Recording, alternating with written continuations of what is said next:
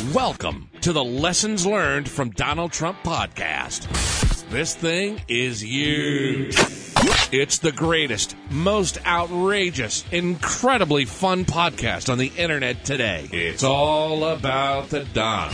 The most spectacular entrepreneur alive today. For entrepreneurs who also want to dominate their market and destroy their competition. You should be your competition's huge problem. This is the Lessons Learned from Donald Trump podcast with Steve Cypress and Everett Farnell. Welcome to another episode of the Lessons Learned from Donald Trump podcast. Steve Cypress here for another amazing, believe me, fantastic, unbelievable episode with my unbelievable, fantastic, believe me, amazing co-host, Mr. Everett Farnell. Steve, it's a pleasure, as always, to be here and to be helping people from sea to shining sea and around the world. We are absolutely the leading podcast everywhere, the best, the most amazing podcast going on. Tim Ferriss, get out of the way. It's right here, the best of the best. And behind the scenes of the podcast, we have the very best team and staff that has never done anything wrong ever. Well, we did have that one guy. Now, we didn't rat him out, but we got rid of him as soon as we found out that like 15 years ago he had an argument with somebody and shoved him in the middle of a bar. So we had to get rid of him because we don't put up with that kind of nonsense in our deal.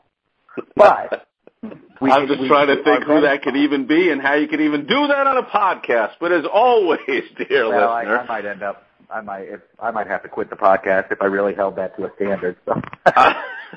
We like to start out with a little sarcastic levity related to the topic of the week, which maybe you can guess. It's a topic on everyone's mind. Oh, the anticipation. Oh, there's a secret indicted report. Someone's going down. Trump's presidency is crumbling at the core. It's all over. The house of cards is falling. See ya. He's gone. His top people are going to go to jail and a blah, blah, blah. And it came out that one out of the three campaign heads that Donald Trump had during his campaign, and we talked about it. You can go back to the early episodes of the Lessons Learned from Donald Trump podcast. We talked over and over about his continued choice of new campaign managers. One out of those three ended up being a sleazy, lifelong operative who did all kinds of who knows what and is now indicted by the special prosecuting team of Mad Dog, investigator, whatevers that dug up his past.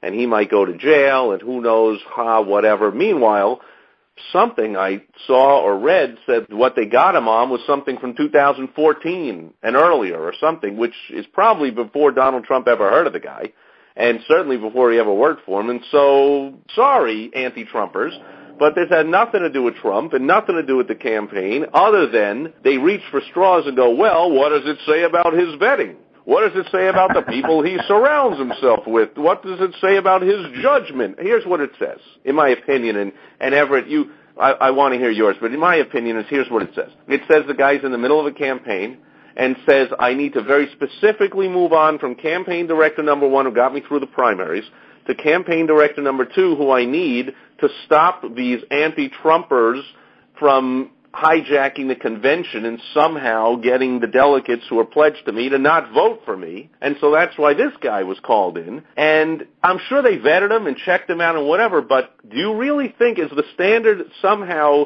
I mean, these special prosecutors, I think there's like 10 of them. They're like the world's greatest Mad Dog attack prosecutors.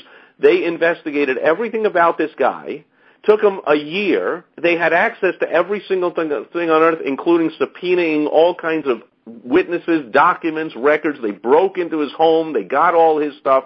And only then, after a year, do they come up with, well, back in 2014, he did something wrong. And that's the standard we're supposed to hold Donald Trump to for his vetting? That somehow he was supposed to hire 10 attack dog prosecutors, have subpoena power, break into the guy's house, and then tell him whether or not he could be his campaign manager? So this has nothing about Trump. It has nothing to do with Trump. But what it says about Trump is the second he got some kind of inkling that this guy was some kind of a crook and a criminal and who knows what he did, Trump dumped him like a red-hot coal and hired a new campaign manager. Am I way off base?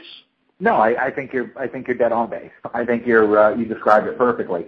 Simple fact is that, as you mentioned, The prosecutors have subpoena power, which a campaign doesn't have. They have the ability to go into his house, which the campaign doesn't have.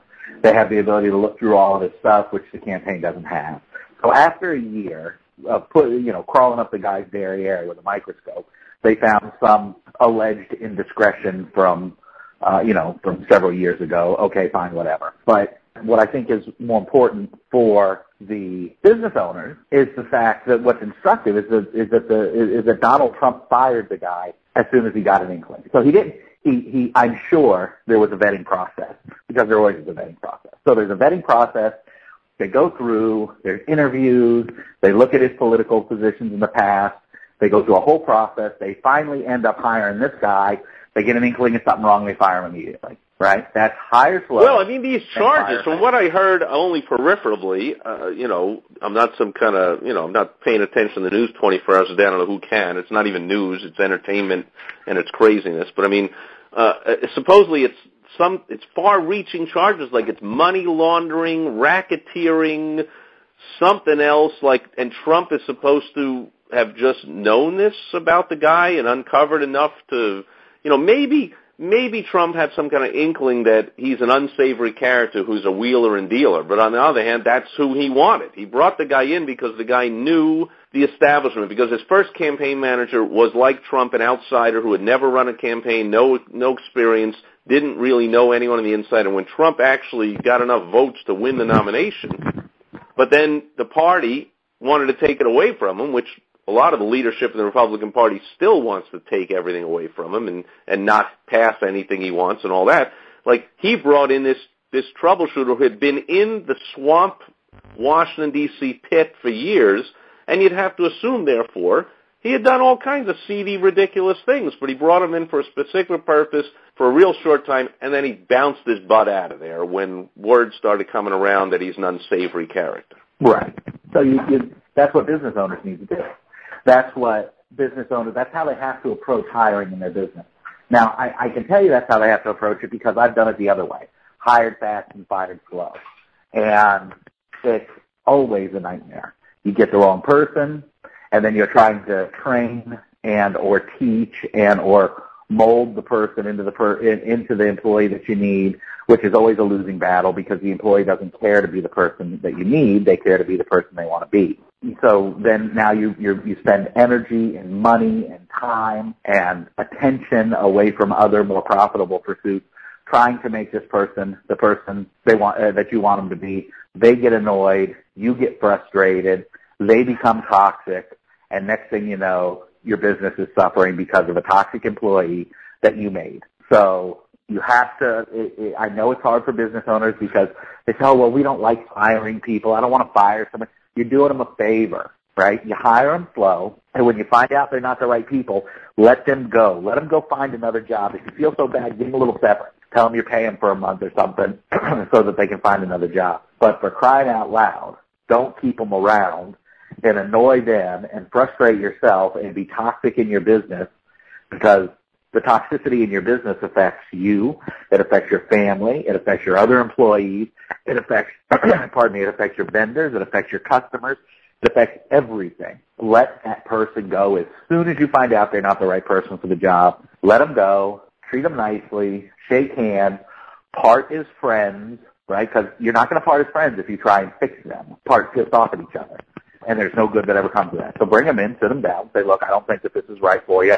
I'm happy to pay you a month or two severance. If you know somebody who this might fit a little bit better, I'd love to have a referral for that person. And why don't we just leave as friends and you can go and I'll give you a referral to new people for new Yeah, I'll give you a referral to Yeah, exactly. In other words, and we've talked about it before, I mean, a smart thing to do is to hire everybody on a trial basis and to let them know that. To say, here's the deal, you're hired, but for the first 90 days, 30 days, depends on what position it is. The more important and the higher up in your company it is, the longer you might say this period is. And let's talk again at the end of these 30, 60, 90 days, 2 weeks, 1 week, whatever it is, and let's just see over this time if it's a right fit. And it right. eases this conversation you're talking about when you post. So let's say, we'll give it 60 days, but after 22 days, you find there's some friction, some problems, and so whatever, you call the guy in, you go, remember, we're doing this on on a trial basis, how do you think it's going so far? And have that conversation as soon as you need to have it. And understand that it's a big world out there. So many business owners, Everett, they tell me nonsense like, oh, it's hard to find good people or there's nobody out there. So they put themselves behind the 8 ball into the scarcity mode when the shoe is on the other foot. It's the prospective employee, the job seeker who's sitting there going, man, I really hope someone hires me. I hope I can find something good. It's up to the business owner to understand that the scarcity is on the other side and not to feel, oh, but I need to compromise my integrity to hire this person, or I really need to lower my standards, or because I'm so desperate to hire somebody. No, wrong. You're absolutely. And, you know, you want to hear something funny? This is a funny story I just thought of. I once had a guy who worked for me and then left and started his own handyman business. It's in the contracting industry. And I contacted him because he had a particular skill. I forget what it was, but it was like laying floors or something. He was good at that kind of skill. So I contacted him to see about doing some sub work for me, and he agreed, and he came in to sit down. And so we started talking, and I said, well, here's how much I'm willing to pay for the work. And he said, ooh, that's not, that's less than I would normally make. And this is 2009, late 2009.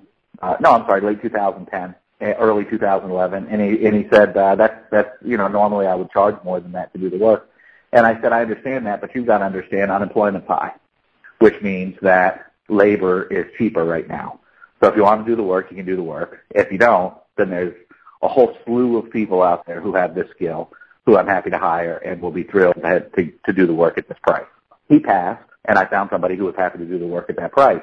Now, some people think my wife thought that was horrible. How could you tell the guy that? Well, because it was the truth. Labor is a commodity, just like any other commodity, and you have to have good labor, you have to have good employees, and you have to make sure you're picking the right person. They got to be satisfied with the deal you make, and you got to be satisfied with the deal you make. And there are a bazillion people out there to hire. There's people. I stole my best salesperson away from a car dealership.